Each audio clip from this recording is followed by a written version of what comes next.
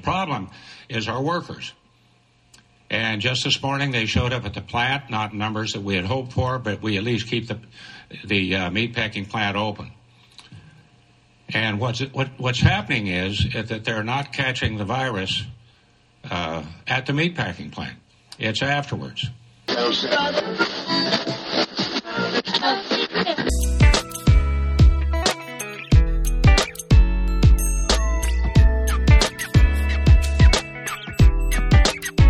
So did you check that crap? Did you hear it? I mean, are you there with me? Do you know? I don't even know what to say. That is the most egregious thing I've ever heard said by somebody with that much power. So that's Pat Roberts, the senator from the great state of Kansas. And by the way, I'm from the great state of Kansas. And I'm unimpressed with what Pat Roberts had to say. Listen to it again and see what you think. It stuns me that he said this out loud. The problem is our workers. And just this morning, they showed up at the plant, not numbers that we had hoped for, but we at least keep the meatpacking plant open. And what's happening is that they're not catching the virus at the meatpacking plant. It's afterwards. If your choice is go to work or get sick and die, I'm hoping somebody somewhere makes a decision to take the latter. Hey, everybody, it's Todd Conklin. This is the Pre-Accident Podcast. And today we're going to talk about OSHA and the regulator and the role that the regulator plays, be it fortunate or unfortunate, and I can see both sides of this game. But ultimately what we got to talk about is risk and the employer's ability to actually expose workers to risk when they, in fact, have very little power or influence over the system in which they have to do the work. Safety is an ethical responsibility that reaches down. And if you don't believe that, well, I think you do believe that, so I'm not worried about that. But when crisis happens, and this is a weird crisis we're in the middle of, no doubt about it, the response that people take, I find incredibly frightening. Pat Roberts showed us who he is. And my advice to anyone who listens is we should believe him. But let's take this a little step further and see if we can dig into this by listening to an interview with Dr. David Michaels, who's the former OSHA administrator. And he has some ideas around this that I think are worth listening to. This is an interview with David Michaels on ABC. As more states roll out their plans and businesses work to safely reopen, one entity that is seemingly absent from the entire conversation is the Occupational Safety and Health Administration, better known as OSHA. That's the federal arm that is tasked with making sure that employers are keeping their employees safe. Should OSHA have a more aggressive role in setting standards for workplaces to reopen safely, or should this ultimately be left in the hands of state governments and businesses? Joining us now is the former head of OSHA during the Obama administration, Dr. David Michaels. Doctor, thanks so much for joining us tonight. Thank you so much for having me on the show. So what's your biggest concern right now as states are reopening? Is enough being done to make sure that workers will be protected as they head back to their jobs, and for those essential workers who have stayed on the job? Absolutely not. Look, COVID-19 has become a massive worker safety crisis, and worker safety is the fulcrum which is going to determine whether or not we can open up the economy safely, or if we'll have thousands more deaths and have to close it back up again. What we need are strong federal rules. You know, OSHA, the agency I ran, and the CDC have been putting out recommendations, but they're just recommendations. They're suggestions. They're not rules. And the proof that rules are needed, the recommendations don't work, are the 10,000 workers in meat and poultry plants who've become infected with the coronavirus. Those companies knew those suggestions were out there, and they ignored them. What we need to see is an emergency standard that says every employer has to develop a plan to protect workers from this exposure. OSHA and the Department of Labor have said they won't do that. Congress is now considering legislation to require OSHA to do that. That's H.R. 6559. I hope that passes. If not, it'll be on the states. Some governors have said they'll do that, but it's got to be more than just state by state. We need a federal approach to this problem. And you've advocated for firm guidelines from OSHA. How would a blanket set of rules work when the scenario we see in New York State, for example, is not the same that we see in other places like Montana? Why aren't the CDC and OSHA recommendations enough?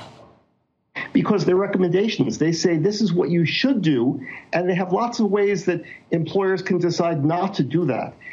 Employers need more than just firm guidance. They need a rule. They need the government to say, you must do this. What I'd like to see is every employer sit down with their workers, figure out how are we going to make sure everybody's protected, because workers have a role in this too. They've got to take some responsibility and they have to buy into it. But when employers and workers sit down, they look at the recommendations that OSHA puts out, they can embrace those. They can say, this is how we're going to do it. This is how we're going to make it work. This is how we can work safely and not get sick. That's the only way it's going to work. But it's not specific. OSHA is not saying you must do it exactly this way. It has some very, very good guidance, but that guidance has to be followed by employers. And I'm curious also, why doesn't OSHA already have a standard for airborne infectious disease? I mean, that's something that you worked on during your time in the last administration. That's right. We started putting a standard together after the H1N1 epidemic, where we saw this was badly needed. We were working on that when I left in January 2017. It was on the table, ready to move forward. The Trump administration came in and they announced no more new regulations and let's stop work on everything that you're doing that could better protect workers. And so it's been sitting in a drawer for 40 months now. It could be out. It could be out there protecting workers. It could be out there telling employers what they need to do. But this is just one more reason the Trump administration has really abandoned any sort of commitment to working people in the United States. Well, many essential workers have been hit with infections, including, as you know, those at meat packing plants where we've seen large spikes in cases. How concerned are you about the conditions at those plants as they reopen? And what additional measures need to be taken to protect those frontline workers? Well, look, first of all, it is too late for many of those workers. They're exposed. I haven't seen what's been going on in every one of those plants. I know that some of the employers are very committed to doing it right, and others aren't. The problem is there is no requirement that they do it right. The Trump administration is saying, pedal to the metal, produce as many, steaks, cut chickens as you can, and if workers are hurt along the way, well, so what? That's wrong. We need to be slowing down the line. We need to be making sure every worker is safe, not only in meat and poultry plants, but as we reopen the economy in every sort of industry. If we don't protect workers, it's really going to be a disaster because workers and worker infections will drive this epidemic forward. Right. We need to stop that. I saw a headline today, I think, that said something about what do you value more, the pork chop or the people? But lastly, I want to get at your concerns around the issue of liability protections for businesses. Could we see workers suing businesses if they get sick without those types of protections? It's very difficult in any state of this country for a worker to sue their employer because workers' compensation prohibits workers from suing their employer. But giving employers liability protection is like giving them a free pass. It's saying, you can do whatever you want because OSHA has said it's not going to issue a standard. OSHA has said it's not going to inspect. So what is there to stop an employer from just exposing workers to all sorts of hazards? Liability protection, I think, would be a big mistake and really make it difficult to reopen the country because workers are going to be very scared to go back in. Okay, say what you will, and you'll probably say a lot. I mean, people normally do say a lot, so that's pretty normal. I think this is an interesting problem. And I do think it's a problem. It's actually a big problem. And interestingly enough, there is not currently an acting OSHA administrator. So it's hard to go to the current people and ask them what the thinking is behind this just because they don't exist. They're not there now. But I think we have a classic conflict between the notion of a world without regulation, kind of a free market, laissez-faire, the invisible hand, and a world with regulation. And there's a balance somewhere between the two. And this case, on the back of the COVID-19 in meat processing plants across the United States, and if you live in the middle of the United States, this is a gigantic problem. I mean, these places are if you're in Amarillo or Garden City, Kansas, or Cedar Rapids, Iowa, or St. Joe, Missouri, they're blowing up. And the crazy part of this is that the spread that this represents isn't just in the workplace. It's a problem we all, I think, potentially have to be engaged in. And how we look at this is vital to help us understanding what we need to do. Are we in charge of managing safeguards and controls around risks that we know exist?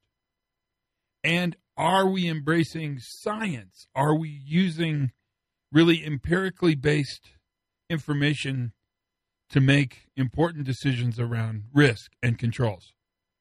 Because magical thinking doesn't work, and hope is a crappy strategy.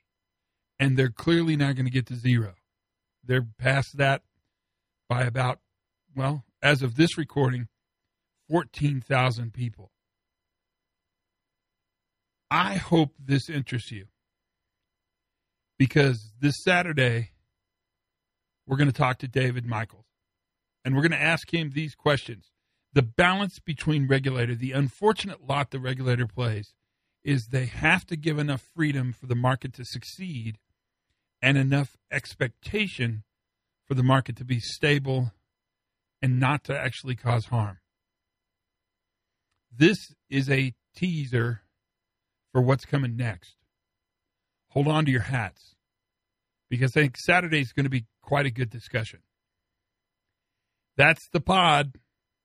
Say what you will. I'm open to your comments. And if you have questions for Dr. David Michaels, submit them. I'm glad to take them. That'd be awfully helpful. Until then, learn something new every single day. Have as much fun as you possibly can. Not that fun today. Be kind to each other. Let me say that again. Be kind to each other. And for goodness sakes, be safe.